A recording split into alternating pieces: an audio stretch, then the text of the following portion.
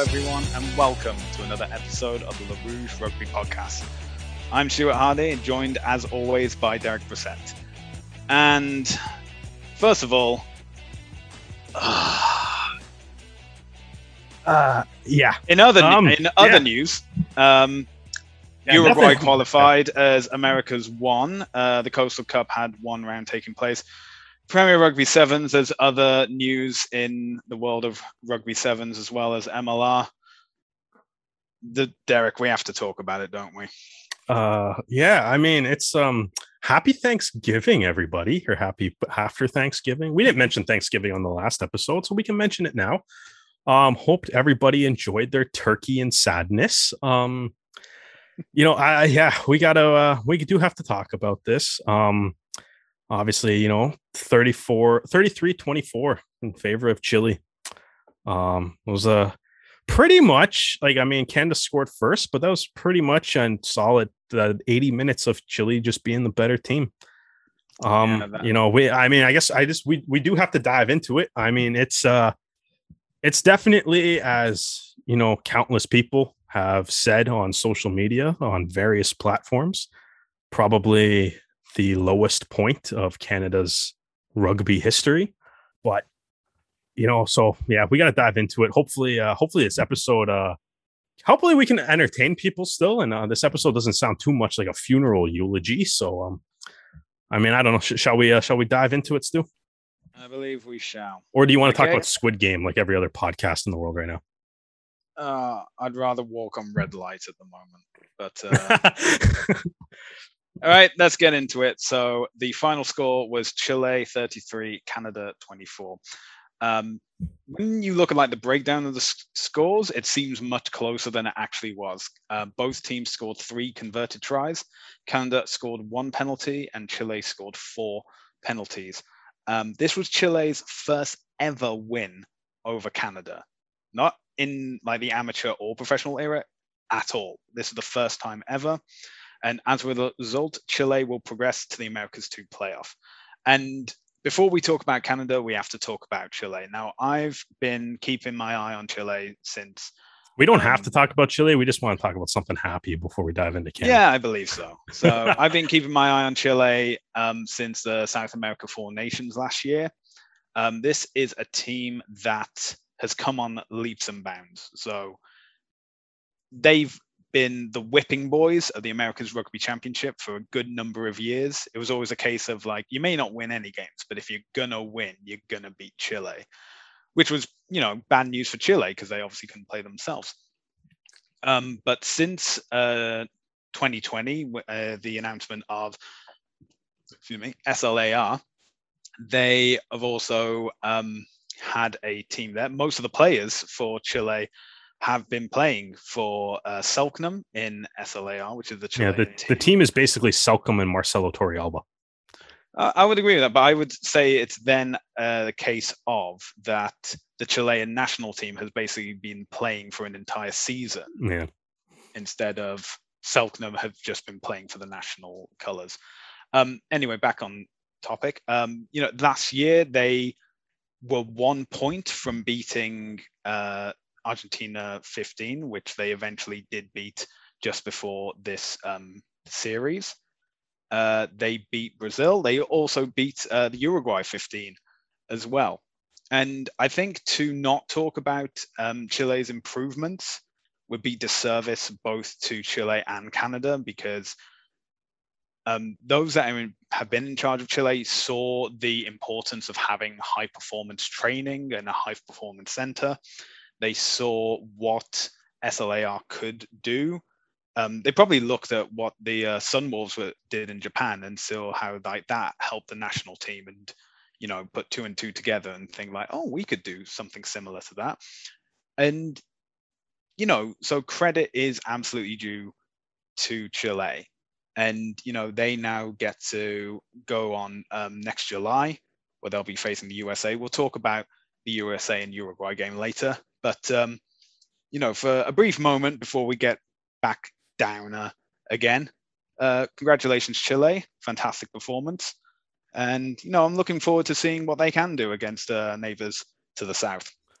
Yeah, wouldn't that be something, man? It's kind of fascinating, right? Because one of those things that the South American teams always talked about was that they didn't like the qualification process because they were like the only continent in the world that didn't, you couldn't qualify by being the best team on their continent or whatever, Exactly, right? yeah. And now it's kind of like now that they get the shot to you get that automatic, the North and South America kind of grouped more together, and they got the shot, and they both teams making it kind of known they both took out the North American opposition, right? So, Uruguay, dominated the United States too, and Chile, as you said, man, it's like it's crazy to me. Like we were talking about it before the first leg, where it was like the last time Canada played Chile, it was 56-0.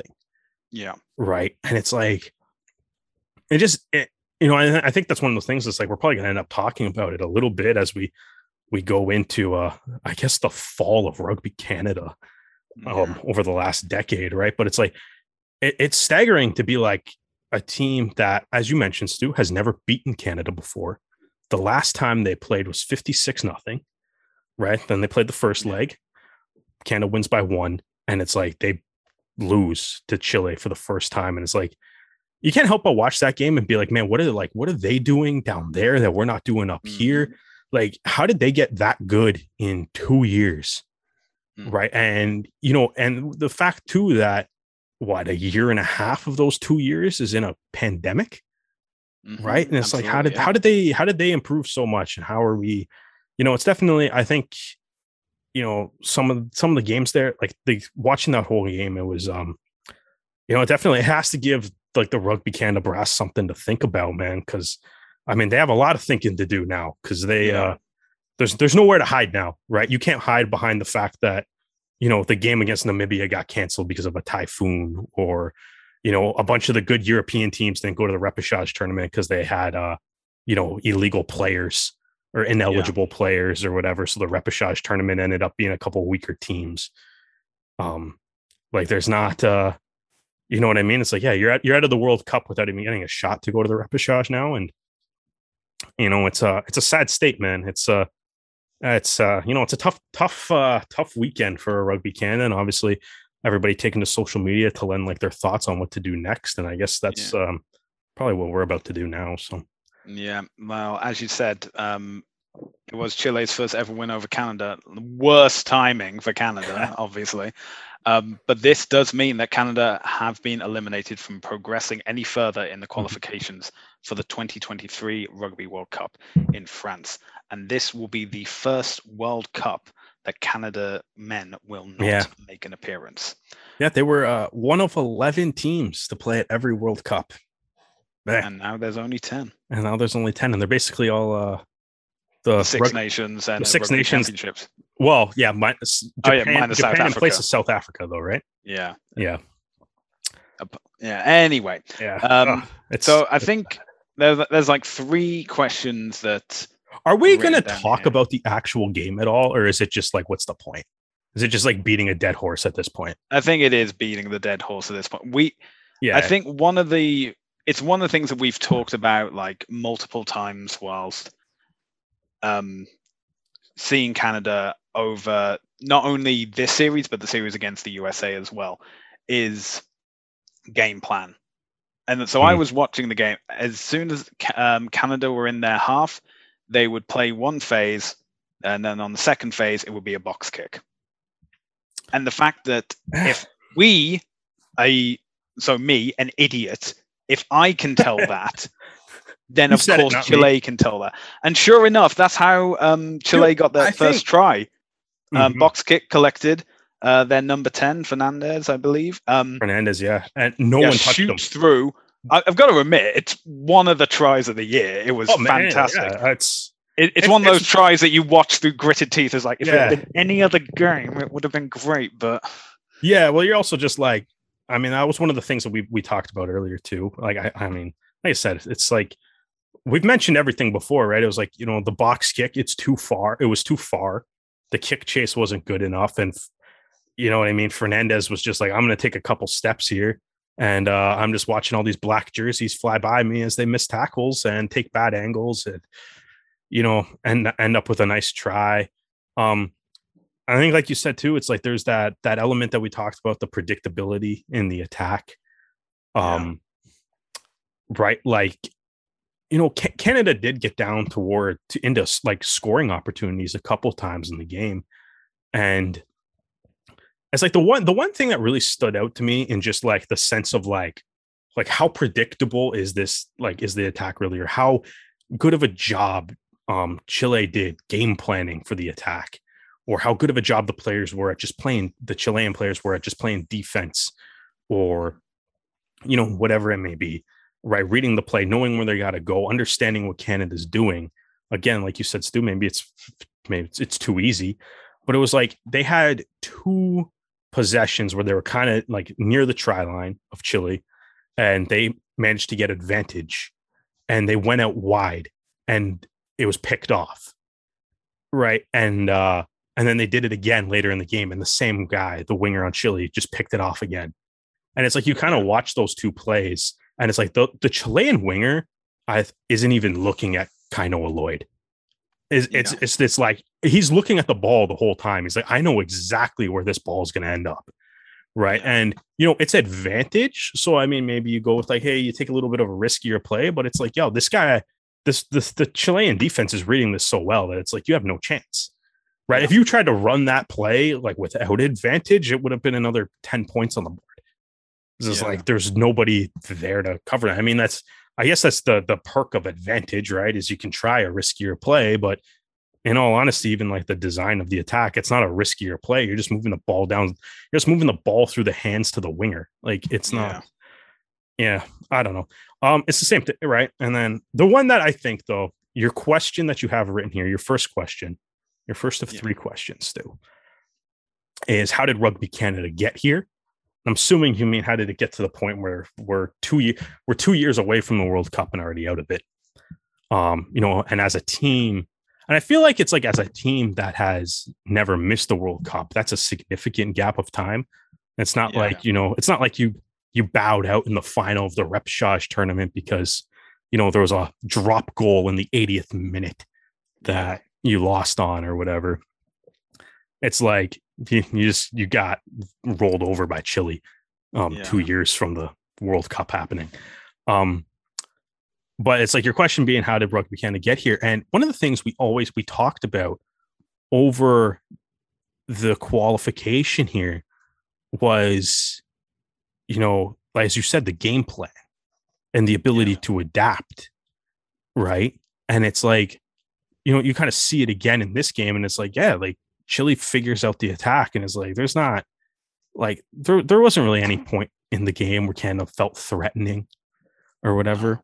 Right. I mean, yeah, sure. Cool. Kainoa Lloyd scored a try at the end of the game. I think it's like the second time he touched the ball the whole day or whatever. And it's like, it's clearly like Chile's already in celebrating mode at that point in the game.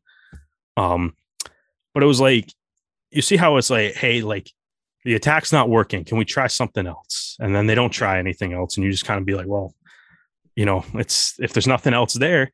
And I kind of think like that answers your question of like, how did Rugby Canada get here too? It's like, we watched everybody else get better and never changed what we were doing. Yeah. Right. Never looked at, hey, like, you know, we're losing to all these countries. And it's like, you know, maybe we got to change it up. Right. Like, you know, and even at the last World Cup, like 2019 World Cup, there's amateur players on the roster still. Yeah. Right? In 2019.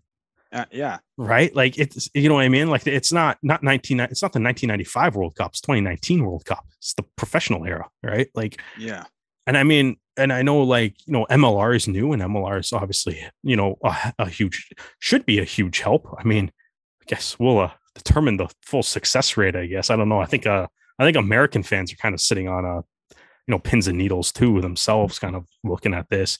And I'll say as a Canadian fan, it's like, don't take Chile lightly. But you know, it's like you kind of look at that and it's like, hey, like, you know, we've spent the last decade watching, you know, every other team pass us by. You know, it's just it's crazy to kind of look at the world rankings. And you know, before we get into what needs to be done, I don't know. It's a sad day. It's a sad day, man. I always remembered, man, like when I first got introduced to rugby in high school. So I started playing rugby in 2007. It would have been the first time I ever like picked up a rugby ball, ever looked at a game of rugby. Right. So it's 2007. So it's like kind of played a little bit of rugby. And then I was kind of aware of the fact that the World Cup was happening later in the year, but probably didn't really care about it that much. But like, has, getting introduced to the game and stuff, obviously, my coaches at school, they would show me the All Blacks, Ireland, England, Springboks, right? The top teams in the world, right? Springboks, obviously, they were the World Cup champions at that time too. But it was like the one thing that really kind of drew me to it a little bit was Canada was good. Right. Yeah. Like you could watch a game with Canada and it's like, Canada's a genuinely good team back then. Right. And, going into like the first World Cup that I ever really paid attention to was, 2011. And I love the fact that Canada was good. I tried to like get my friends to watch it because I was like, Canada's a great team. Right. And so in the 2011 World Cup, Phil McKenzie scored a late try to give Canada a 25-20 win over Tonga. Yeah. When World Rugby, or the IRB back then, I guess, when they updated the world rankings, Canada moved up to 11th in the world. Mm-hmm. September 2011, Canada's 11th in the world. Yeah. Right. The only countries ahead of Canada were the countries in the Six Nations and the Rugby Championship. Italy was the team directly ahead of them in 10th. Right. The rest of the World Cup went on and they fluctuated between like 11th and like 13th or something as the World Cup moved on. And, the results went the way the results did.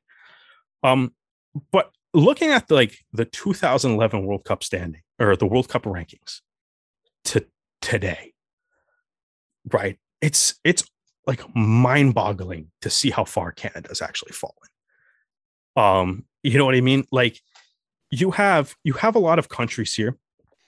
USA, Romania, Tonga, they haven't even moved.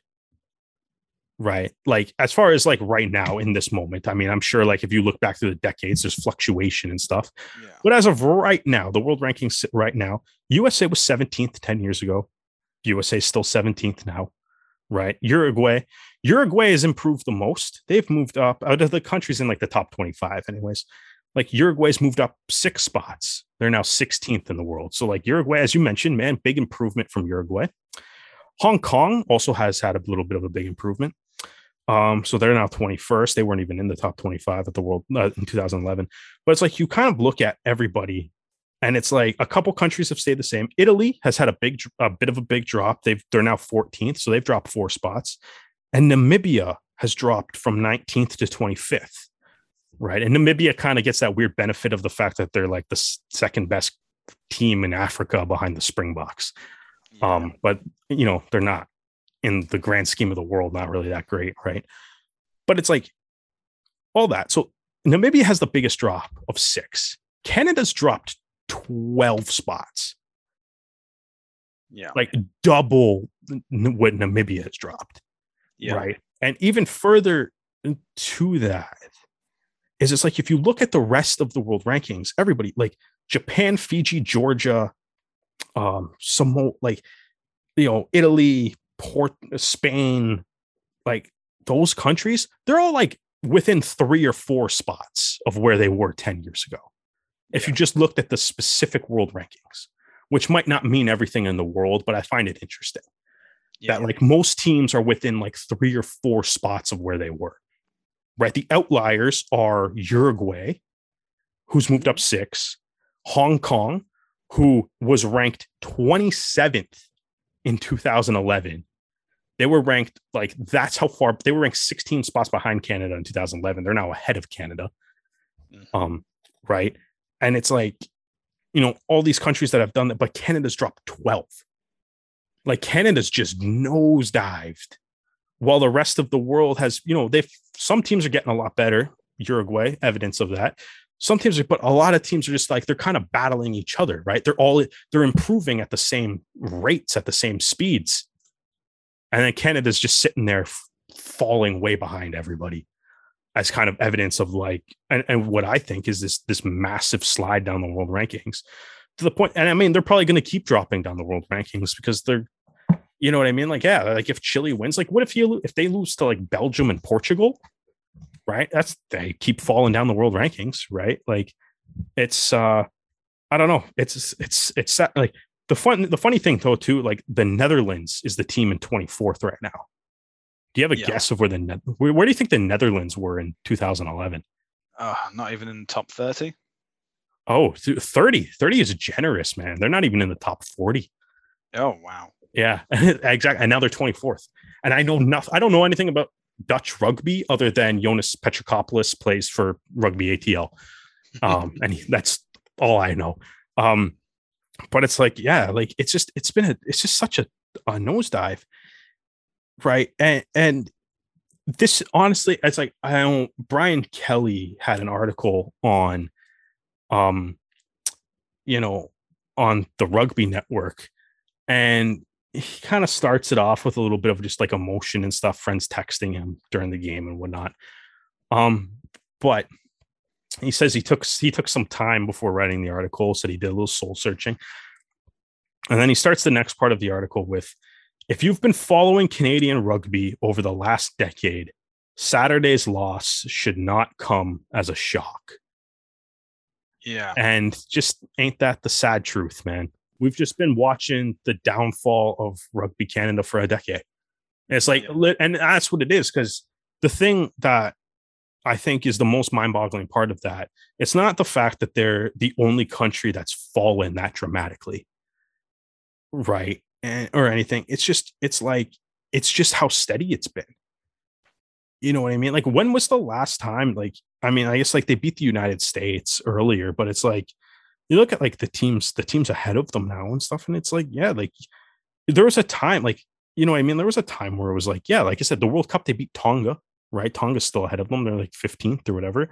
But it's like, there was a time where even playing the United States was like, that's a cakewalk. Like that's a win. Yeah. You know what I mean? Like you know what I mean? You can like copy, you're penciling in the W next to the American flag on the schedule. Right. And now it's like, would we go 8 years without beating them? Finally beat them. And then they kick their butt in the second leg. And I mean, ultimately that's a loss anyways. I don't know. It's just, it's been a sad, I guess it's been a sad, I don't know, like Stu, any of your kind of thoughts on I guess like the fall or whatever. I mean, I guess I didn't really answer how we got here. I just kind of used the world rankings to kind of point out like how steady this decline has been, which may or may not actually be a good use of the world rankings to prove a point. But it's like, I don't know. I found it interesting to look at that Canada's the only team that has moved in the world rankings as dramatically as we have. Well, I think the general reaction from social media is everyone is disappointed and no one is surprised. No, which is sad. And I think it's not just from like a coaching level, it's from an organization level as well. I remember in 2019, in the build up to the World Cup, and Canada was doing its World Cup warm-up games, and they were playing a game against Leinster. Now Leinster may be a provincial side from Ireland, but they are still considered one of the best sides in all of Europe. So, and certain international teams aren't going to be available for World Cup warm-ups, so get one of the best provincial sides in. And the week of the game, it was announced that Canada would not be broadcasting the game on television. Only to then reverse the decision 24 hours later and say the game will be on Facebook Live. Oh, yeah. Right. Wow. And for someone who's worked in sports broadcasting, that is a monumentally stupid decision to announce, never mind to actually implement. Because first of all, they had to have a camera crew there because there was TMO. So you knew they needed to have a standard that was broadcastable. But then by not having anything in place to, say, recuperate costs through advertising, for example, and you're just announcing, oh, it's going to be on Facebook Live. Well, if you're on Facebook Live, if any music is played in the stadium, you have to mute that immediately because that's not done under copyright. And that's the thing. Club games will say like, oh, we have a preseason fixture and it'll be on Facebook Live. And you'll see it in the stadium and they will mute the stadium mics and just get the commentators, and that will be it, because they don't have the rights to broadcast that music on Facebook Live. And I think one of the best analogies for it is that Rugby Canada have been saving pennies and losing dollars. They've been making decisions that a lot of people in the rugby community do not agree with. I've just been reading stuff on Reddit, on Twitter, articles by Provincial Rugby, and it's the whole status of pay to play that is in position in Canada at the moment. Now, I can understand that if you have your national training facility in one province and you have a player of star quality in another province, they're obviously going to have to travel out there, and that's going to cost money. I'm not denying that, but it's when I've seen accounts of coaches saying that the players that are going to the Rugby Canada like sponsored or backed camps, and they're costing $1,200, and by going to this camp you may be selected for the match day 23. And they'll be mentioning that they have seen some of the best players that they've ever seen in their life. If they had the resources, they could take them to be on the level of, say, DTH Van der Merwe, for example.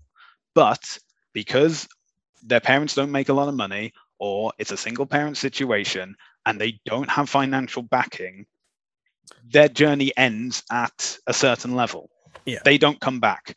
That's another player that's missed out on.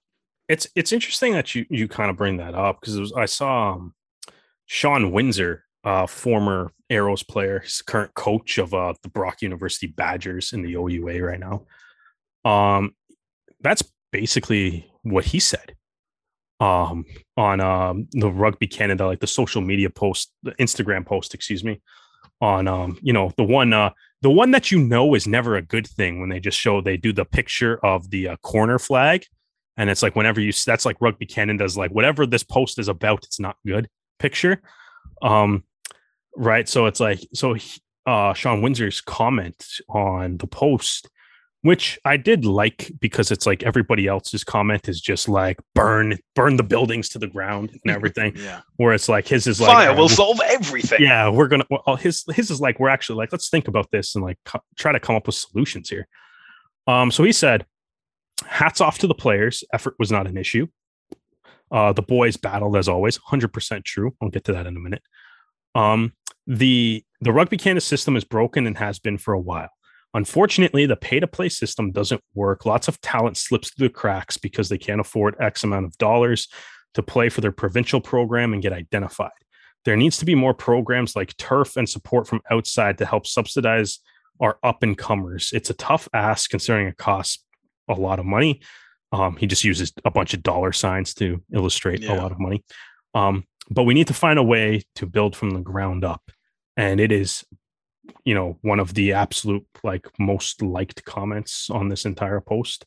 But yeah, it's, you know what I mean? I think that's the thing, right? And I do love that he started that with like, the players, talking about us, like the effort was not an issue. The boys battled as always, which is 100% true, man. And it's like, I think the thing that's kind of getting lost in this a little bit, is, what the players have probably had to go through this year. At no point in any of the games, whether it was the games in the UK or any of the World Cup qualifiers, to ever look at a play and be like, that player, and think like, a player is given up on the play or they look like they weren't trying. I think it's like, evidence is like they scored a try in the 80th minute, right? Like they battled, they played their hearts out until the end, even if it, it looked bleak. And I think you got to feel you feel for a lot of the players that are maybe like missing out on a World Cup in their prime, and some guys that may be missing out on what could have been their last World Cup as well. Also, like, gotta feel like for like some of these guys that play for the Arrows, like there's 12 guys on the squad that play for the Arrows, and it's like, like how many days have they been at home since February? Like 4? Like, I mean, I don't even 5 nights, 4 days. It's they have they played the whole season in Atlanta, right? They the guys that are on Team Canada got shipped off to the UK at the end of that season.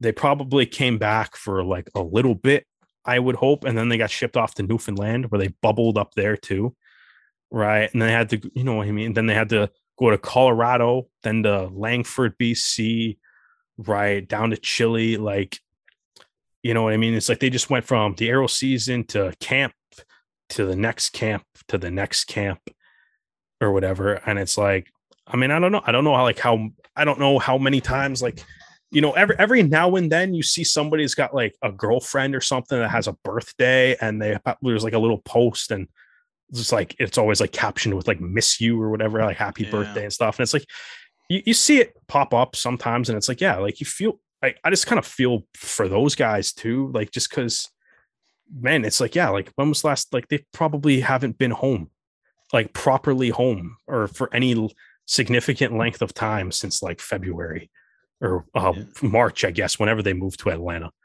Right. And it's like, man, it's just, how hard must this year have been? And it accumulates with probably the most disappointing moment of their athletic careers. Right. So that being said, it's like, there's obviously a lot of changes. There's changes that have to come. Right. As you said, like people like Sean Windsor and stuff, they've identified maybe there's a little bit of an issue with the pay to play structure.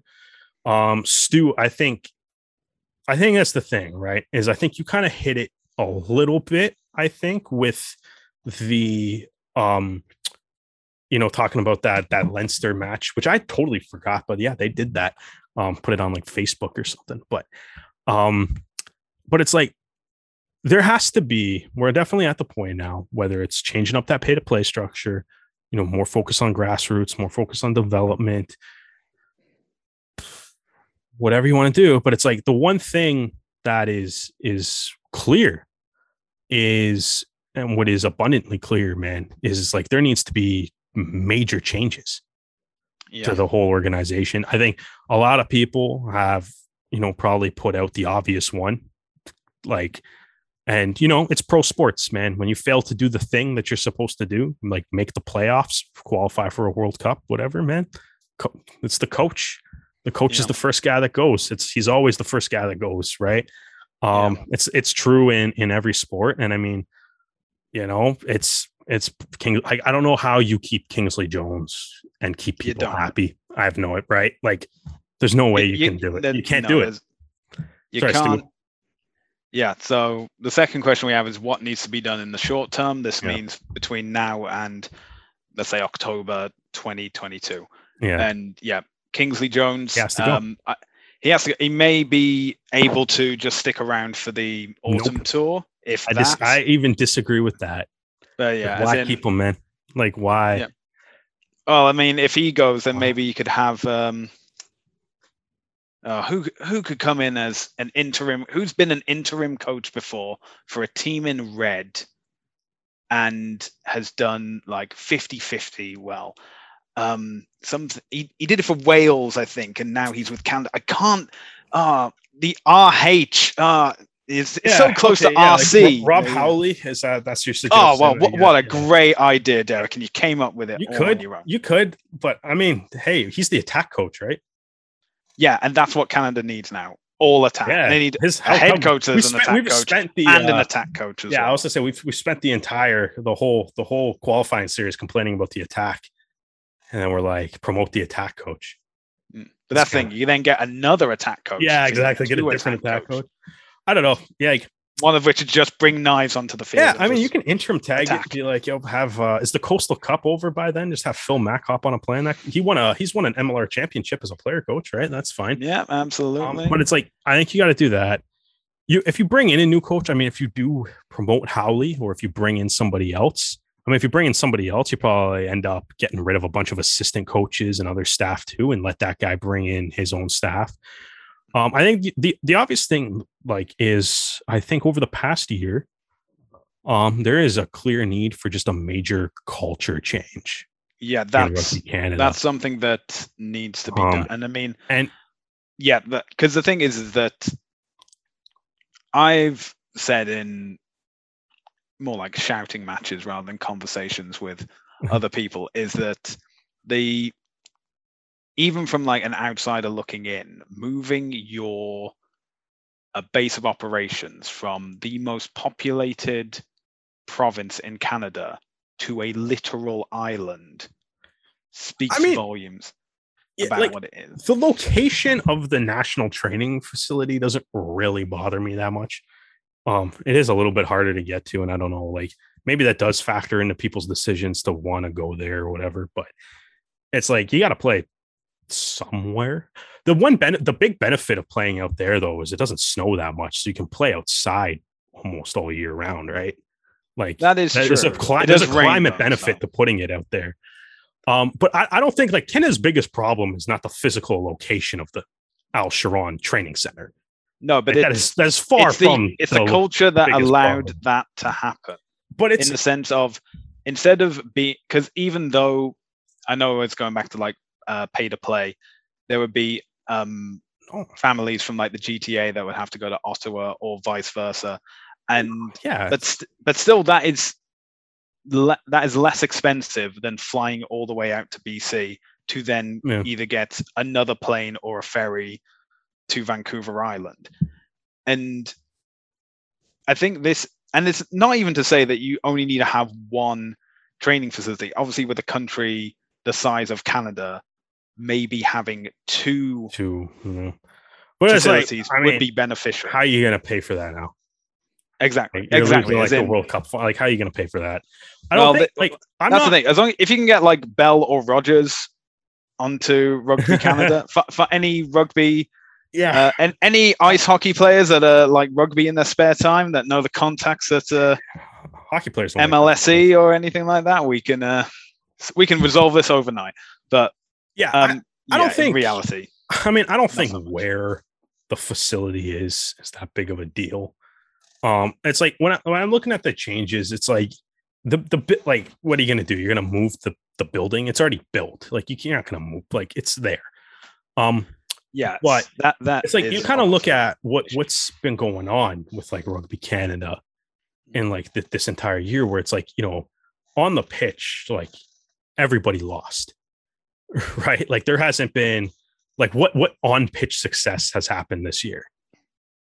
The game against the USA, and that's cool. They lost the series though. Yeah, like, that's right.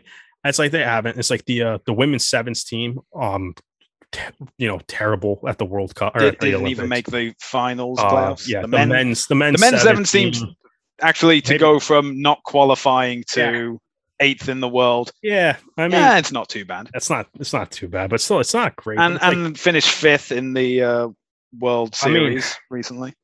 But it's like the other thing, man. It's like we're talking about. It's like Kingsley Jones has to go. It's the obvious one. The coach has to go. Yeah. Right. It's, as far as the men, but it's like, I think when we're talking about this, like, you need that culture change. I think it's got to come from like everyone in Rugby Canada.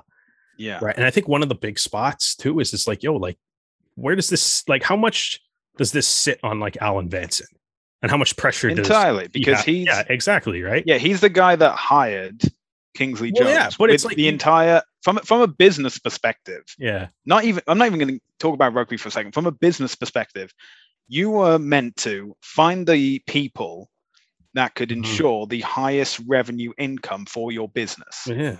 And you have failed at that. But yeah, like your position's untenable. No, exactly. Right. And like, you kind of look at it and it's like, look at what's happened this year. Right. There's that whole situation between the women's sevens team and John Tate.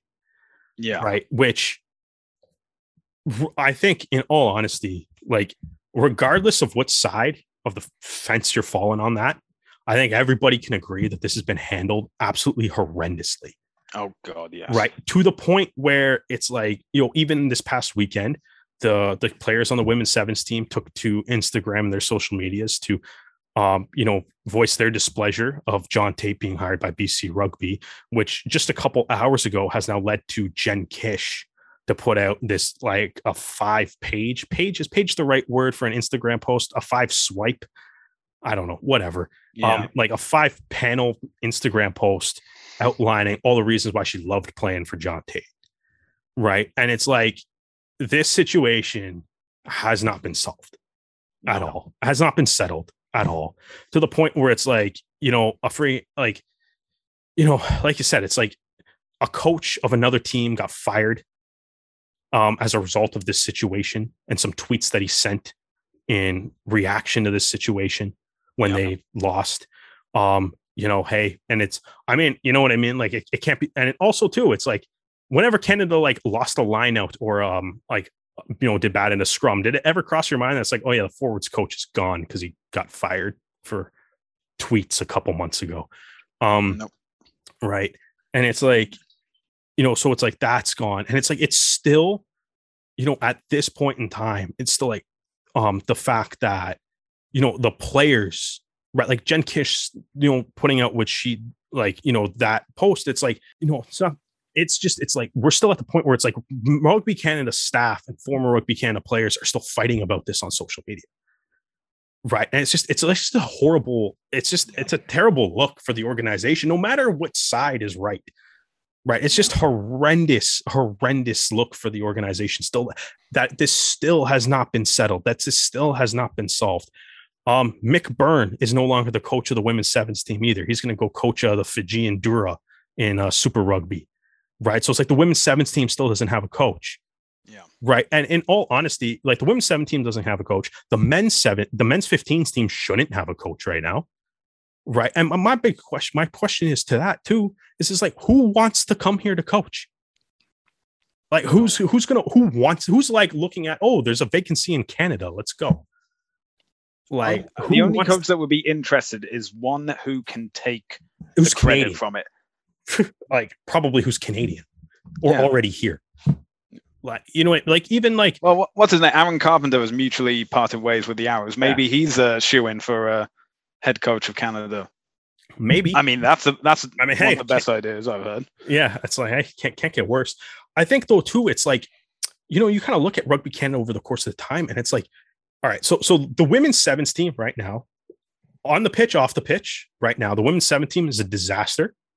The men's team on the pitch, at the very least, is a disaster. The men's 15s team on the pitch is a disaster. Like the men's 7s team too. I mean, like you said, they kind of improved a little bit. Let's not forget that they went on strike like 2 years ago. Yeah, like and under all the best and the old guard have left. Yeah, exactly. Well, yeah, I mean, like, but it's like, you know what I mean? Like you kind of look at it, and then okay, so like let's even talk about that. It's like there's the Premier Sports thing, right? Which I mean, I think you can count on, like, I don't even know. I was gonna say you can count on your hands like how many people appear to like that, but I mean, you have 10 fingers on your hands. That's way too much. But like what do you know what I mean? Nobody liked the Premier Sports deal. And the fact that also the team lost doesn't help. It never helps when the team's losing. You can have all the problems in the world. If you're like, the Springboks can have all the problems in the world as long as they get to see Fat the Clerk leaning on, like, yeah, but we have this trophy here, like, right? So it's like, we're okay. Are you saying Kingsley Jones needs to do an hour video of how the Chilean team bettered him and that should be brought up before World Rugby? Oh, I don't know. Well, they didn't care about the eye gouge thing, so I mean, I don't know how much World Rugby is going to care. Yeah. But like, I think that's man. But it's like, that's the whole thing. The thing though, right, is it's like there's just been so much like dysfunction, and it's like it adds up too. You know what I mean? Like, people notice when players' names are spelt wrong on the match sheet. So it doesn't matter how fast you delete that tweet or whatever. It's like people notice when players' names are spelt wrong, right? And it's like, and then it's it's little things like that. Like I even saw like, the new kits come out, and like, I like the black jersey. A lot of people don't. And it's like a lot of people have decided to make it like kind of vocal that they don't like the black jersey, which I mean, that's a subjective thing. Who cares? But it's like, right. It's like some people, it's a subjective thing. Some people are going to like the jersey. Some people aren't, but it's like, the fact that it's like, all right, people like Rugby Canada fans, like we can't even get happy about jerseys right now because we're just so mad at Rugby Canada. Yeah. Right. It's like, you know what I mean? Or the fact that they release them for general sale after the summer tour and after the Olympics. Barely after the the Olympics or whatever too. Yeah, exactly. It's all just wild too. And it's like, you're looking at like the TV deal, right? Yeah. Or whatever. It's like, okay, so they ended up on Premier Sports for whatever reason. Right. But it's like, you know what I mean? Like the concern to me is it's like with that, it's like how appealing. And I guess this is a big part of like why this law. I think this loss matters for a lot of things, right? Like how appealing is a Canada-less Rugby World Cup to TSN or Sportsnet for them to broadcast it, right? Like how appealing is a Canada-less Rugby World Cup to zero? Right? It's not. You know what I mean? And even if it is, it's like, does it get the coverage or does it just get relegated to like streaming service and stuff, right? Or does it get like proper? Because this is going to be in France, right? So it's going to be a nice time zone. That's a nice time zone, right? Like, so France. If let's say that the World Cup final will be 8 p.m. French time or 8 p.m. GMT. So that's like what, 2 here? That would be 2 or 1 here? 3 o'clock. Oh, okay. Well, I'm off. So early afternoon, but on the Saturday, that's that also will be in like this will probably be around like this time of the year, so it could be during the CFL, during the basketball preseason, during the start of the hockey season. Yeah, it's going to be online. Oh, like but like that. But that's the thing though, right? It's like how appealing is that? And like the other thing too is like we want to talk, and it's like the grassroots thing too, though, right?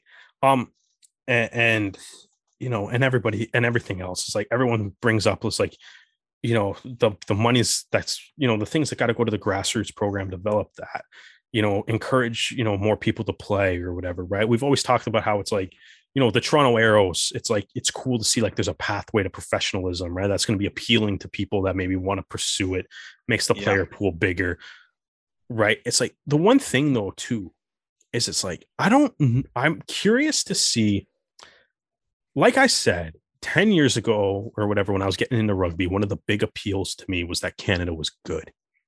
Yeah. Right. And it's like, okay, now that I'm thinking about it, it's like, okay, it's like how appealing is getting into rugby from a like even just a viewing perspective going to be with like Canada that's not only bad but not even in the World Cup, right? Like, you know what I mean? Like, is that going to hurt it? Just the fact that they're bad teams, and it's like even like I remember like my days working at the Hockey Hall of Fame when the Leafs sucked. Right. And it's like you would see like people would, and I mean, it's the Leafs. They're a massive outlier in sports. Right. It's like no matter how bad they are, that the barn is full. Yeah. But it was like the one thing that you would notice, though, when people would come in to the hall would be like kids weren't wearing Leaf jerseys. Yeah. Like you would never see kids in Leaf jerseys. Right. They were in, Penguins jerseys or Blackhawks jerseys or, Bruins jerseys, like the good teams. Yeah. Right. That's what kids would wear. Adults that love the Leafs, and even those kids that probably like the Leafs too. It's like you wouldn't see, nobody showed up with like Grabowski jerseys on. It's like everyone was wearing like Sundin or Gilmore or Clark, or like even going back even further than that. Like, but like, right. And it's like, and obvious, you know what I mean? And it's like, if you're bad, it does hurt. Yeah. Right. It hurts like merchandise sales. It hurts, it hurts viewership. Like, because even at this, like, in all honesty, right now, immediate effect, how much do you care about that game against Portugal? I don't. Yeah, right, exactly. And we have a podcast talking about Canadian rugby, and I'm just like, man, I honestly like just go to next year Like come back. They could win that game 100+0, and I'd be like, yeah, it cool. doesn't change the fact they're not going to the World Cup. You're not going to the World Cup. Yeah, exactly. That could be a world record. You could win 500-0. Yeah. Right. It's like I would just be like, yeah, I mean, cool. You should have done that a month ago or whatever. Right. Like I you know what I mean? Like, and it's like where does that interest go? And it's like, in all honesty too, I'm like, what do you do next year? Because it's like next year, I'm like, oh, you would play like the other, you would keep going in like the World Cup qualification, summer internationals. Like, how does this affect like the quality of opposition that Canada gets? Oh, it goes right down. It goes, yeah, exactly. It goes because, like, yeah, cool. We better get used to seeing Belgium. Yeah, like, yeah, it's not even a case of, oh, you know, Uruguay have now qualified, so they don't have anything going on, so they can play. No, Uruguay can now play against Argentina. Like, yeah, exactly. They can play solid. They can play against South Africa. They can play against any of these. They can play against Japan. Yeah. They can play against any of these nations that have already qualified. Yeah, because the common theme is they don't have to worry about qualification. Dude, I guess exactly, again, man. You could say the same for Canada, but for all the wrong reasons. But it's like, I mean, you can play it. It's like, but that's even the thing. Like, you know, I kind of made the joke earlier. It's like, what's 2023 look like? Like, what do teams? I don't even know this because it's like I've never even looked into it. Like, what do teams do? Like, what are the teams that don't play at the World Cup? What do they do in a World Cup year? I'm sure there are like end of year tournaments, internationals, but that is during like the standard test window. There's definitely tournaments and stuff, but it's like, you know, like I don't know, like even like looking at the world rankings. Well, here's a question then. Here's a question then. We're not looking at 2023. We're looking at 2027 now. So we've talked about like some short-term things of like who needs to go. What needs to do? What needs to happen? Let's say the qualification process is exactly the same. It'll be a 2-match series against the USA, and then Canada will go on to face either South America 1 or South America 2. Yeah. And qualify for either America's 1 or America's 2. What needs to be put in place that not only is Canada more competitive, but they also have the edge that they formerly had? What do you think that would be like? Oh man, yeah. Well, I think I said it's like my short term answer is like you need a complete change in culture, which probably means a lot of people that are currently working for Rugby Canada are no longer doing so, right? As part of that. And then but it's like your first step is like you got to find the people that can come in that are willing to like change that culture, that also like want to be here too, right? Because it's like I think that's still something that looms over this qualification. I think Tyler Ardron showed up for the final game, was essentially a non-factor. Yeah. Not that maybe, I don't know, maybe non-factor is a little harsh, but you know, obviously it wasn't like didn't result in them winning the game. He, you know what I mean? He kind of blended in. He didn't stand out as like a unreal player or whatever. And that's coming off like I think he won man of the match in the top 14 like the week before too. But it's like I think you do kind of have to look at, you know, a little bit of like that culture thing, being like, yo, like where are all the other European guys? Yeah. Right. Like where are you? Like, you know what I mean? And it's like, so it's like I think that's a question that has to be asked too. I think there needs to be. Yeah, so it's like I think the short-term thing is definitely the you know, get rid of everyone that needs to be getting rid of. I know that they're still doing that. They're doing that high performance review that they were having to do anyways because again, they're dealing with a disastrous situation between the women's sevens team and John Tate. So it's like they're doing that review. That report needs to come out. That's just a side tangent, but that report needs to come out and be public. But again, that's another thing, right? It's like the cultural thing, right? And I mean, we talked about this is like, you have to come in, new people need to come in and new people need to change this culture, right? And new people you need to change the culture. As part of what everyone was kind of pointing out a lot, right? Was the similarities in Alan Vanson's statements too. Yeah. Right. Where, you know, from losing to Uruguay in 2018 to go to the repechage tournament versus now. And it's like awesome, man. It's like you can do like, you know what I mean? Like you can do all the reviews that you want, but it's like you need to, like there needs to be change. But it's like the culture shift also kind of has to happen too, where it's like, you know, why like we should be devastated that they're not in the World Cup, obviously. Yeah. But it's also like, is there not a part of you that is like good? You know what I mean? Because it's like, all right, like this clearly changed, like the change clearly needed to happen. Right. And it's like, I feel like, you know, maybe there's things that happen that it's like, you know, it's just prolonging it. And it's like, if they beat Chile and it's like, we got to wait till the repechage tournament, it probably just, everything just stays the same. Right. Yeah. So like, that is the good thing, but it's like, you need to do that. But I think it's also like, you need to change like that little bit of like, I guess like the attitude and everything. Cause right. What Brian Kelly wrote in his article was just like, it shouldn't come as a shock. Yeah. And I think the sad thing is I think you could feel that as a fan base. Mm-hmm. Right. Because I think looking at Rugby Canada, you can feel it. Right. Where it's like this, you know what I mean? Like, it's like whatever it is right now, like you said, it's like, you know, with the exception of, I guess, the women's 15s team, which I mean, keep them as far apart from the rest of Rugby Canada as you possibly can right now. Mm-hmm. But like, you know, like there just seems to me like there's the overall like losing culture, right? So that you have to fix. So it's like I don't know, like what needs to be done in the long term, right? Obviously I think there's the grassroots development has to kind of happen, right? I think, like you said, I think even with that, as kind of Windsor kind of alluded to, like things like turf and stuff, it's like we're not good enough to limit who can play rugby.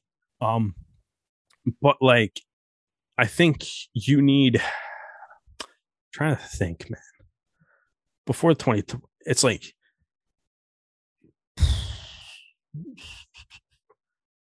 I don't know, like I'm so locked into the short-term thing of like new coaches and everything that it's like the long term.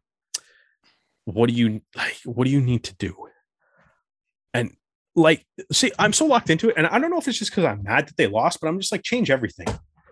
Like, I don't know, like there's not like what do you want to, I don't know, maybe I'm just trying to buy myself some time to think here, Stu, but like what do you like that Rugby Canada is doing right now that you would say needs to be kept? Is there anything? I would say you have things that are in place that wouldn't have made an impact now, but can make an impact for 2027. By that, I mean things like the Pacific Pride program. Mm-hmm. Yes. Also, one of the things that has come up is Major League Rugby. Of course, as well. Yes. Now, in the same sense, you have people saying that, oh, MLR hasn't really done anything, to which I say, it has been 2.5 years, essentially, of Toronto playing. And only one of those seasons, they had home games. I think the one thing is like, I agree with you. So the Pacific Pride program, bringing that back, yes, that's probably the best thing that Rugby Canada has done.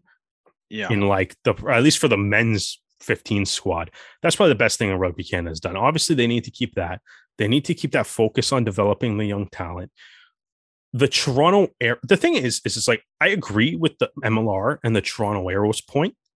The Toronto Arrows, obviously, you know, we have the rugby rally coming up this week, right? Arrows 15, going to be a mix of Arrows players and some guys from the academy and stuff, right? The Arrows are doing what I think is a great job of developing that pathway, right? Creating some of and they've made it incredibly clear what you can do. And it's also not as in it's not saying this is the only thing to do. Yeah. And I know there's a bit of crossover and stuff, but it's like, the slight thing that I have with that though is like the Toronto Arrows aren't Rugby Canada. No. Right. So are we saying this like going forward, are we relying on the Toronto Arrows to do Rugby Canada's job? You know what I mean? Like that's kind of from a financial point of view, we may not have a choice. Yeah. Like maybe from, I think the one big thing though, that I think is clear, right, We need more guys playing pro. Yes, that's playing. Actually what I was going to transition to. At the very least, more guys playing. And, there's, I don't necessarily think that means, like, I've always kind of been on this, I guess, that I don't necessarily think that means you need a second Canadian MLR team. Because, hey, like, there's nothing preventing Canadian players from playing on. I mean, there's still some visa issues that the league's got to sort out, but that's the thing. As MLR gets bigger, hopefully, exactly. It's like you hope that's gone. The bigger MLR gets. I love what BC Curry Hitchborn, the lads out in BC, are doing right now with the Coastal Cup. Only one game this weekend. The Pacific Pride kind of steamrolled over the Crimson Tide. All the team names rhyme out there. But like, you can't, I guess that's the thing, right? This is like whether it's the Coastal Cup or whether it's like Arrows Academy or whether it's going to be, like this Atlantic 15s team and stuff that's going to be put out there. And it's like, you need to give guys more opportunities to play at, high levels. So things that what can Rugby Canada do to get like full proper U Sport status for men's rugby? Yeah, right. I think it's like that's still a thing that hasn't happened yet. Yeah, there still needs to be some form of change at, I think, every level. Like even at elementary school, you can get kids interested in tag rugby. But in the idea of that, if elementary school kids can get into like tag rugby, no contact, nothing dangerous. Mm-hmm. That's the stepping stone to getting kids interested in the sport. Get some rugby balls in kids' hands earlier. Exactly. And then you have like the high school. Now there's the Canadian men's university rugby championship, but that should be something that's pushed into like youth sports. There's even the idea of bringing back some version of the CRC. Yeah, I'm not saying that I'm not saying that we start it next week. I'm saying it's something that you like. Yeah, a high performance like tournament. But that's the thing. If you look at the Coastal Cup at the moment, and if it's a case of like Pacific Pride win all their games year after year after year, you may say like, well, maybe we can move that Pacific Pride into a new form of the CRC, the Canadian Rugby Championship. It's the Coastal Cup. Like, I mean, I don't know. It seems like it's going pretty well so far. Maybe there's, I don't know what the future is of that competition, but maybe, you can kind of have other kind of high performance. We got like, there's like the Canadian University, championship or whatever. Like that's still pretty new. That's growing. Hopefully that gets bigger. That gets more. I think though too, like you kind of touched on, it's like you need.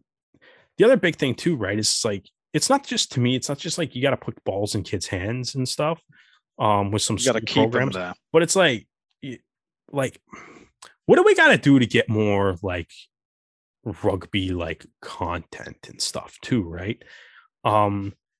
Because the thing that I find interesting, and it's like I know it's come up a lot with this Premier Sports one. For me, the only thing that really bothered me about Premier Sports, in all honesty, was that it was just extra money to spend, really. Yeah. It's like, do you have cable, Stu? Let me ask you that question, right? And see, neither do I. And it's like the one thing that comes up a lot is just it's like the benefit of like TSN, or I'll loop in Sportsnet too, even though Sportsnet's never showed Canada rugby games. Yeah. But it's just as a big channel, right? The benefit of it being on like that kind of platform is that people can like stumble across it or whatever. Yeah. And I'm like, how often do you channel surf anymore? You know what I mean? Rarely. And I mean, I don't have cable, so I don't. Yeah, so. Exactly. Like me neither, right? It's like we're at that, like the entertainment that you want is just at your fingertips. And it's like what does Canada have to do to get that? Because it's like, even if you're on TSN, on the streaming platforms and stuff, right? It's like, you gotta, like, there's a lot of events that I see, like when I go to look for a rugby game, there's a lot of events that I see, like, I'll be like, oh, pull up and it's like, oh yeah, baseball playoffs. I'm like, I don't feel like watching that, so I don't click it. Right. Yeah. It's not like I'm not stumbling. You don't, like, when was the last time you stumbled across something? like on anything, right? You know what I mean? Like and I kind of wonder, it's like, okay, like what does Rugby Canada or Rugby Canada, Major League Rugby even, right? Like, or like the Toronto Arrows in general. It's like, what do we got to do to get rugby like more visible? Like, how are teams like, you know what is rugby like? Is there something that Rugby Canada can do from like a marketing perspective that it's like, help reach like younger kids and stuff? Well, this is right? Something that has happened in the past few years with Formula One, which now that's definitely a pay-to-play sport. But this is the thing, is that as Formula One was born out by Liberty Media, there was a drastic change from the standard TV audience that you get on, say, like TSN5 or ESPN. Yeah. And there's been a marked change towards moving towards things like YouTube and Instagram and things like that.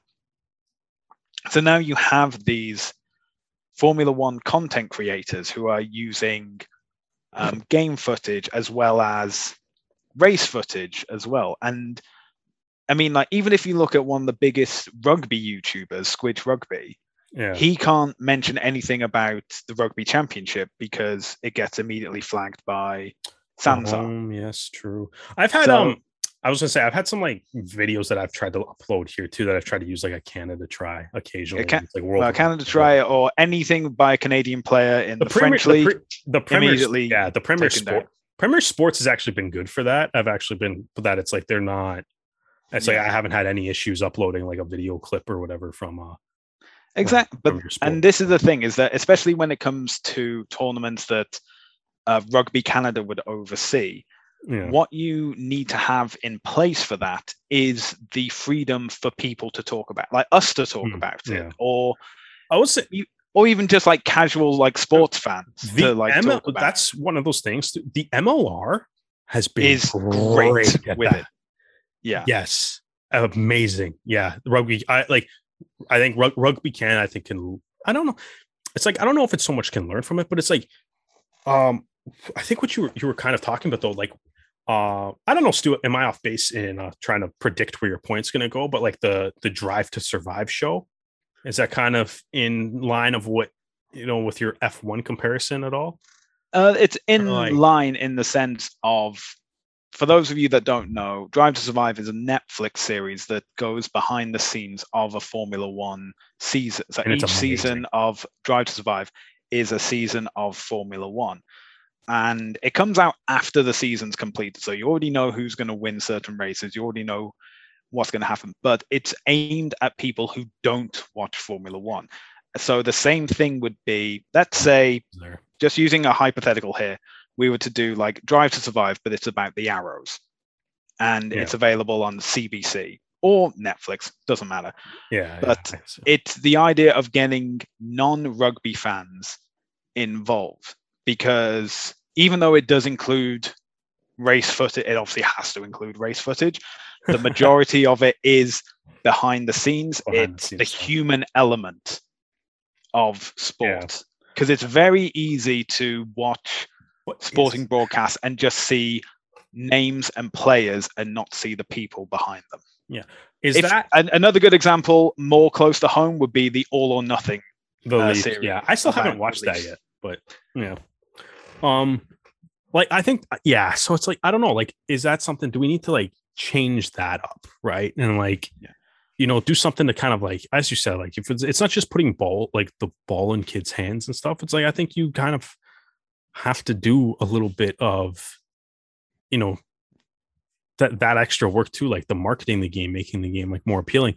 However, though, I do think that might be a challenge now, especially with the men's 15s team, because it's like, you know, you got to do the marketing and be like, you know, it's like, we're not going to the World Cup. We're playing, you know, maybe playing, you know, lower tier teams, maybe, you know, having to, although maybe that's the way you spin it. And like, you can start doing that and be like, hey, here's the road back to the World Cup.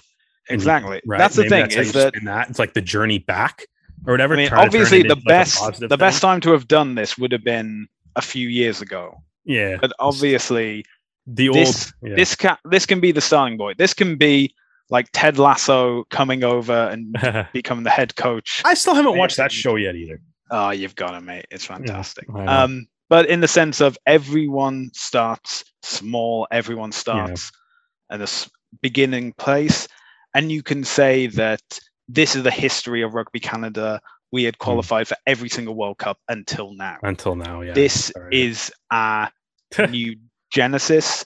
This is our new beginning. This is our new start. Well, that's the other thing too. Like the new start, I think.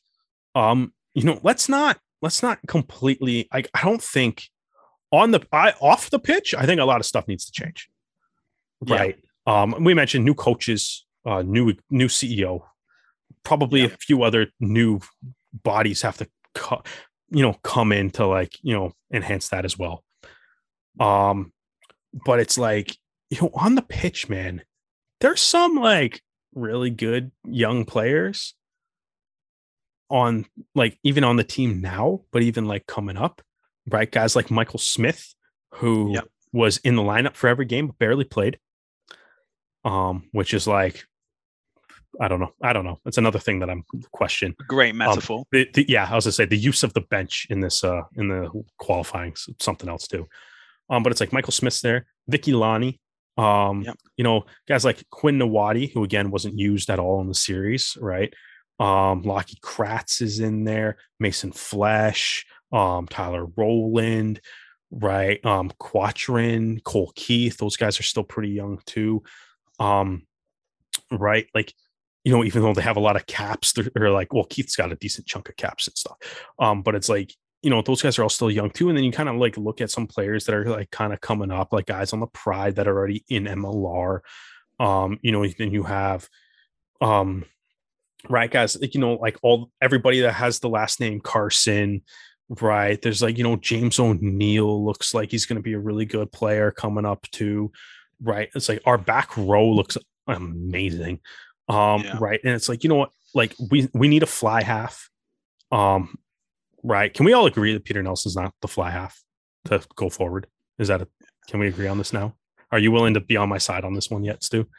I'm not 100% there, but as soon as it was announced that Will Kelly was going to be the fly half for you knew he was the Arrow Selects game, I was I don't think Will Kelly is going to be starting this match, but so it's but I mean, even at that, you need a fly half. I think that's the biggest glaring hole, right? So it's maybe you got some guys, in the pipeline, like Logan Martin Feek, who's gonna, drafted by the Arrows and stuff. Yeah. Right. Will Kelly hasn't really been given a proper shot with the Canadian national team yet. Yeah. So it's there's some guys that, are there that I think you can get excited about. Yeah. I especially Crosby Stewart isn't he was on the SaberCats all year. He never played or whatever. He's scoring tries in the Coastal Cup right now. So that's well, this is the thing, is that especially having the two Canadian scrum halves on the same team at the moment means that if you're going to have Martin Feek or Will Kelly as fly halves.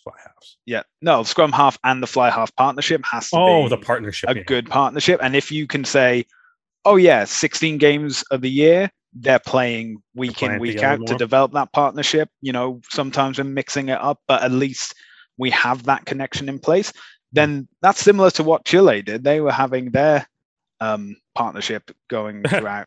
I mean, not really, because they had Marcelo. Actually, Torrealba was in Austin at the time, but in the sense of the one guy that wasn't from Selcom was a scrum half. So but the fly half was the fly half was, But this is what I would also say is anyone who has been interested in getting involved in rugby from a non-playing perspective, whether that's coaching, refereeing, volunteering, now is the time when you are going to be needed the most. Even making dumb podcasts, you guys can join us, help market.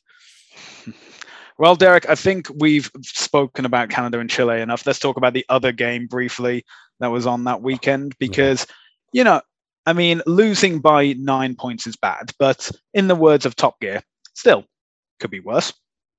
19 points. That should be the Rugby Canada slogan. losing by 19 points, and in Montevideo, I think they conceded 3 tries in 10 minutes. Gaston Jerez lighting them up. That's at least 2 Arrows players won. That's it. You know what? Though is that the thing? Is that what we do now? The Uruguay? Yeah. Is that that's the adopted team, right? It's because they have Arrows players, so technically they're Canadians. They're one of us. That's how it works. That's how the World Cup works. We're going to cheer for the team with the most arrows on them. Yeah, exactly. All right, so let's go Uruguay. So we got to learn like the Uruguayan anthem and everything. We'll change the Let Teros podcast. Teros Rugby podcast. Exactly. We'll take that over for a little bit.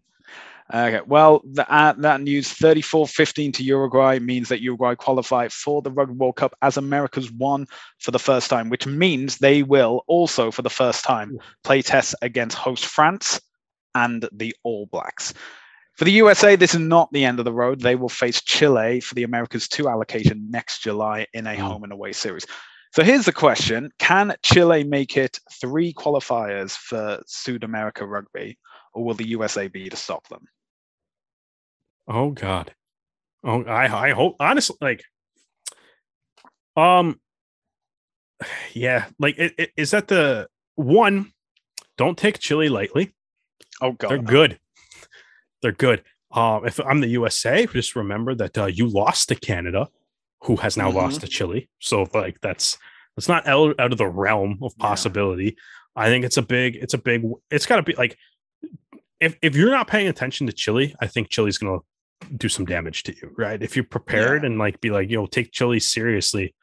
I think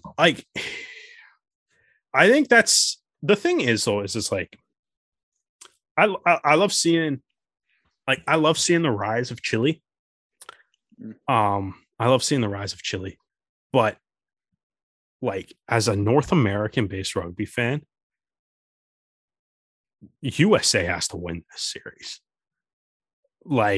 You can't be looking at the possibility of neither Canada or the United States in. Right. And going to the repechage tournament. Ooh, I mean, that's not going to be the same as 2019. That's the thing. 2018. It's I know before you didn't bring it up, Stu, but you wanted to bring up the 2014 World Cup idea. Right. And it's I think if that idea gets some credence to it, I'm still not necessarily sold on it, but it's I think that game gets some that idea gets some credence and credibility by being the repechage tournament's going to be good. Yeah. Just the idea that it's even sitting here right now, you're if Chile gets there, Chile feels like a team that could be at the repechage tournament, but it's I think everyone's just kind of riding high on this Chile wave right now and being the USA's there though.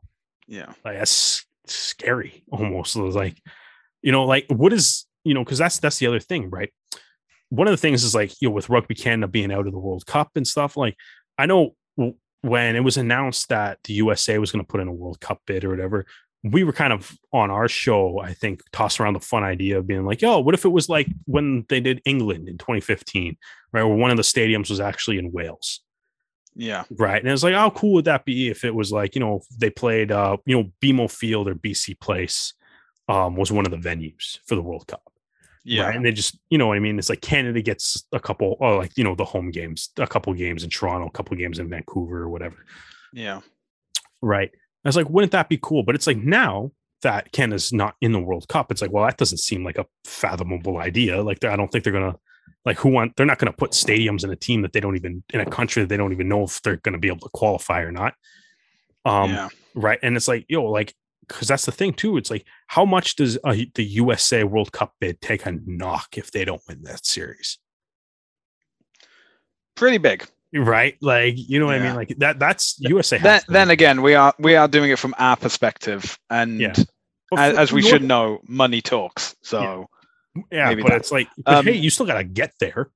Well, this is the interesting thing. You can't buy your way into qualification.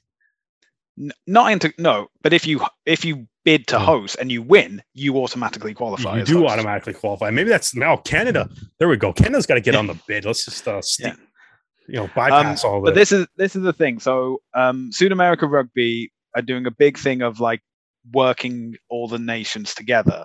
So Chile, before they played Canada, had the game against Argentina 15, and will probably play Argentina 15 and maybe Uruguay before they play the USA next year.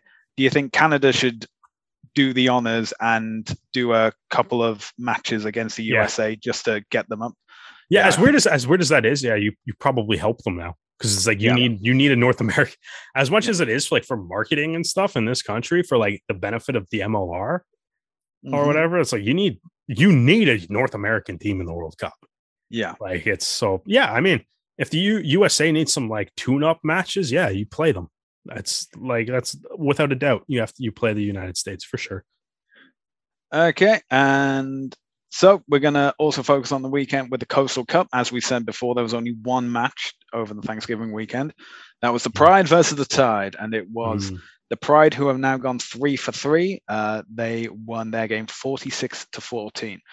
Dude, and they teams with Phil Mack as the coach just win, eh? Yeah, I mean, they just win. Well, he's won an MLR championship, so he knows what he's talking about. The games coming up this weekend will be the Vancouver Wave versus Trinity Western, UBC versus UVic, and Van East versus the Crimson Tide. They will all be on the YouTube channel. And we also had a new competition. Oh, I do have one Coastal Cup thing that I did have to mention. So last week, mentioned that nobody on the Vancouver Wave is going to wear the number 5 this year, in honor of Dan Wegley, one of their players that tragically passed away earlier this year. And the Vancouver Wave actually like reached out to me to kind of explain there's actually a little bit more in their tribute as well.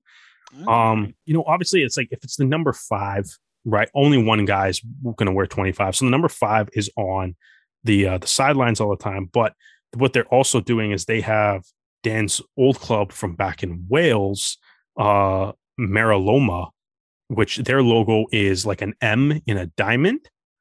So they inverted the M on their shoulder, the logo on their shoulder, so it makes a W for Wiggly's as they call him, Wiggs' last name. So that's what they're actually wearing on their other shoulder.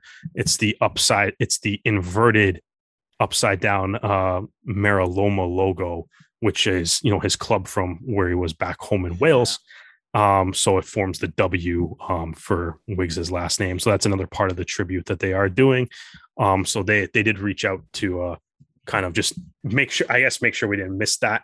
But also it does kind of add a little bit to that tribute. So best of luck to the Wave and all the other Coastal Cup teams this weekend. That's really nice. I'm glad to hear that. Then other tournament, the inaugural tournament of the Premier Rugby Sevens happened this weekend. Dan, you were half right. The Loonies. You just call me Dan? Yeah. Well, some of them begin with D. Wow. Jeez. All right. Well, that's the first time that's happened since the departure. Wow. Sorry about that, mate. Yeah. Okay, Derek. There we go. I feel sad. You can edit it out. No.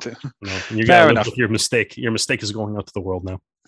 Okay, Derek. You were half right. The Loonies won the women's tournament, but unfortunately, the team let you down. Dude, we should have had the Toonie flick. Yeah, we should have had the Toonie flip. Pick some winners here. A Toonie for the Loonies. Yeah, but the experts won the men's tournament. Yeah, appropriately named team. Yeah, I mean, as it turned out, expert decision to win it in the overtime in the final. That's the thing, right? You call your team the experts, you better do well. Unlike a certain team that was called the elite, and then we're not. Austin. Anyway, okay, we're gonna round it off now with some news that has come out. What did you think of the Premier Sevens? Do you have any Did you watch a lot of it? Did you? What did you think of it? Well, that's the thing. I was mainly crying during most of it, so it just seems behind like watery. It was all the tears. So I can make out some of the colors, but that was bad. I thought it was a really good idea. I mean, like this time last year, we were also talking about the World 10 series, and that hasn't continued. I think that the Sevens can continue. I think it could very well become like a summer tournament that we can have across North America next year. Maybe have more teams. Ideally, all the teams would also have men's and women's teams in them as well. I think it has serious potential as long as it doesn't conflict with the MLR season, especially since there were so many MLR players that also played in that. Well, that's exactly my point. As in, you have MLR from say February to the start of July, and then August, September, you can have like the sevens, the Premier Rugby sevens. Maybe even into October as well, depending on how it goes. And as long as there's no conflict as well with like the World Seven series to go with it. So, what do you think, Derek? No, I enjoyed it. I think maybe a little bit of unfortunate timing, the fact that it went, at the same time as the 2 test matches, Canada, Chile, and USA, Uruguay, which might have meant that a decent chunk of the people that would want to watch that, were kind of preoccupied with a test match. But I did enjoy it. The level of competition was good. It was cool to see Aikens won the MVP for the women's side. So we got the good Canadian representation there, worked out well. The MVP trophy too, I thought was super cool. The kind of like the record with the Memphis skyline. I thought that was a really, really cool idea. Overall, really liked the tournament, and I hope it continues. They might need to get some better numbers and names for the backs of the jerseys though, because they'll seem to have a tough time making it through the day. Okay, we are going to blitz through some more rugby news, most of which only really happened in the past 24 hours. The World 7 series is set to return for 2022. There will be 10 men's rounds and 7 women's rounds over a course of 6 months. There's also going to be 3 new host locations. Malaga and Seville in Spain will be hosting men's and women's tournaments at the start of the year. And Toulouse will be the destination in France instead of Paris. Vancouver will host the men's event, and Langford will host women's. Because of the COVID-19 pandemic, there's a unique system to be introduced to mitigate the risk of some teams not being able to participate in all events. One other thing that was mentioned is that per a contractual agreement made with the World 7 series is that Great Britain will participate in the opening rounds in Dubai, which will still be in 2021. But from 2022, they will then refer back to England, Scotland, and Wales. So I think that point system is going to be beneficial for them as well. And that's not just the only sevens that's going to be happening in 2022. We've also got the Commonwealth Games in Birmingham happening the weekend of the 29th to the 31st of July. And then 2 months later, down in Cape Town in South Africa on the 9th to the 11th of September is the Rugby World Cup 7. So, lots going on in 2022 in the world of sevens. But now we're going to head a bit closer home. We're going to announce some departures and as well as some arrivals. As we've already mentioned, Aaron Carpenter has mutually parted ways with the Toronto Arrows. Mick Byrne will leave the women's sevens to coach Fiji Drua. And announced today is that Houston SaberCats stalwart and, pretty much legend, the highest point scorer in MLR, Sam Windsor, is to leave Houston. And, I think Sam's done an amazing job down there. And, nothing's been announced of where he'll be going next, but I wish him all the best. But we're going to stick with the SaberCats because they have also announced that they are signing USA 7 stars Danny Barrett and Matai Luther. Keeping it in Texas, Ned Hodgson will join the Dallas Jackals. A big name signing for San Diego Legion as Will Hooley leaves Saracens and will join up with the Legion. And finally, a bit closer to home, Ontario's very own Doug Fraser will return for another season with Old Glory. That was announced today as well. So, big rugby news coming up. Obviously, big rugby news happened last week and as well. But if you're looking to watch any rugby this coming weekend, you can be watching the Coastal Cup on YouTube. You can be watching the English Premiership and United Rugby Championship on Sportsnet. And if you want to see some rugby in person, tickets are still being sold for the Rugby Rally, but I hear that there are very few left. So now would be the time to buy them if you wish. Well, Derek, it's been an episode of reflection, of disappointment. But I feel like I hope that Rugby Canada at least comes out from this all the better. Yeah, I mean, it's it's a dark, it's probably one of the darkest days in Canadian rugby history. But as you kind of said at the end when we were kind of wrapping this up, it's like, if you care and you want to see rugby grow, it's like there's a lot of ways to get involved in helping the game grow. That doesn't necessarily involve playing, right? I think Steve mentioned, like coaching, officiating, volunteering for clubs in any capacity and stuff, right? There's a lot of things that you can do, and it's tough to kind of have to admit that a lot of changes have to happen. But it's like, the time to do it is now, and with eyes on the 2027 World Cup, and right, and it's just the works, just because you lost, it's like the work doesn't stop, right? It's like the work probably, it's just time to get started and work on building the program back up to what it once was even 10 years ago. Yeah, the work begins now. All right, we're going to call it there. If you want to listen to any more of our episodes, you can listen on Spotify or Anchor FM at Le Rouge Rugby. We're also on social media, YouTube, Facebook, Twitter, and Instagram at Le Rouge Rugby. Derek, how would people get in contact with you? Social media, basically any platform that's just at Brissett the Jet, across everything. So pretty easy to find me. And if you want to get in contact with me, I'm on Twitter and Instagram. My handle is H4RDMAN. That's right, Hardman, H4RDMAN. Well, as we said, maybe not the happiest of episodes, but the work begins now. Thanks for listening. I hope to hear from you next time.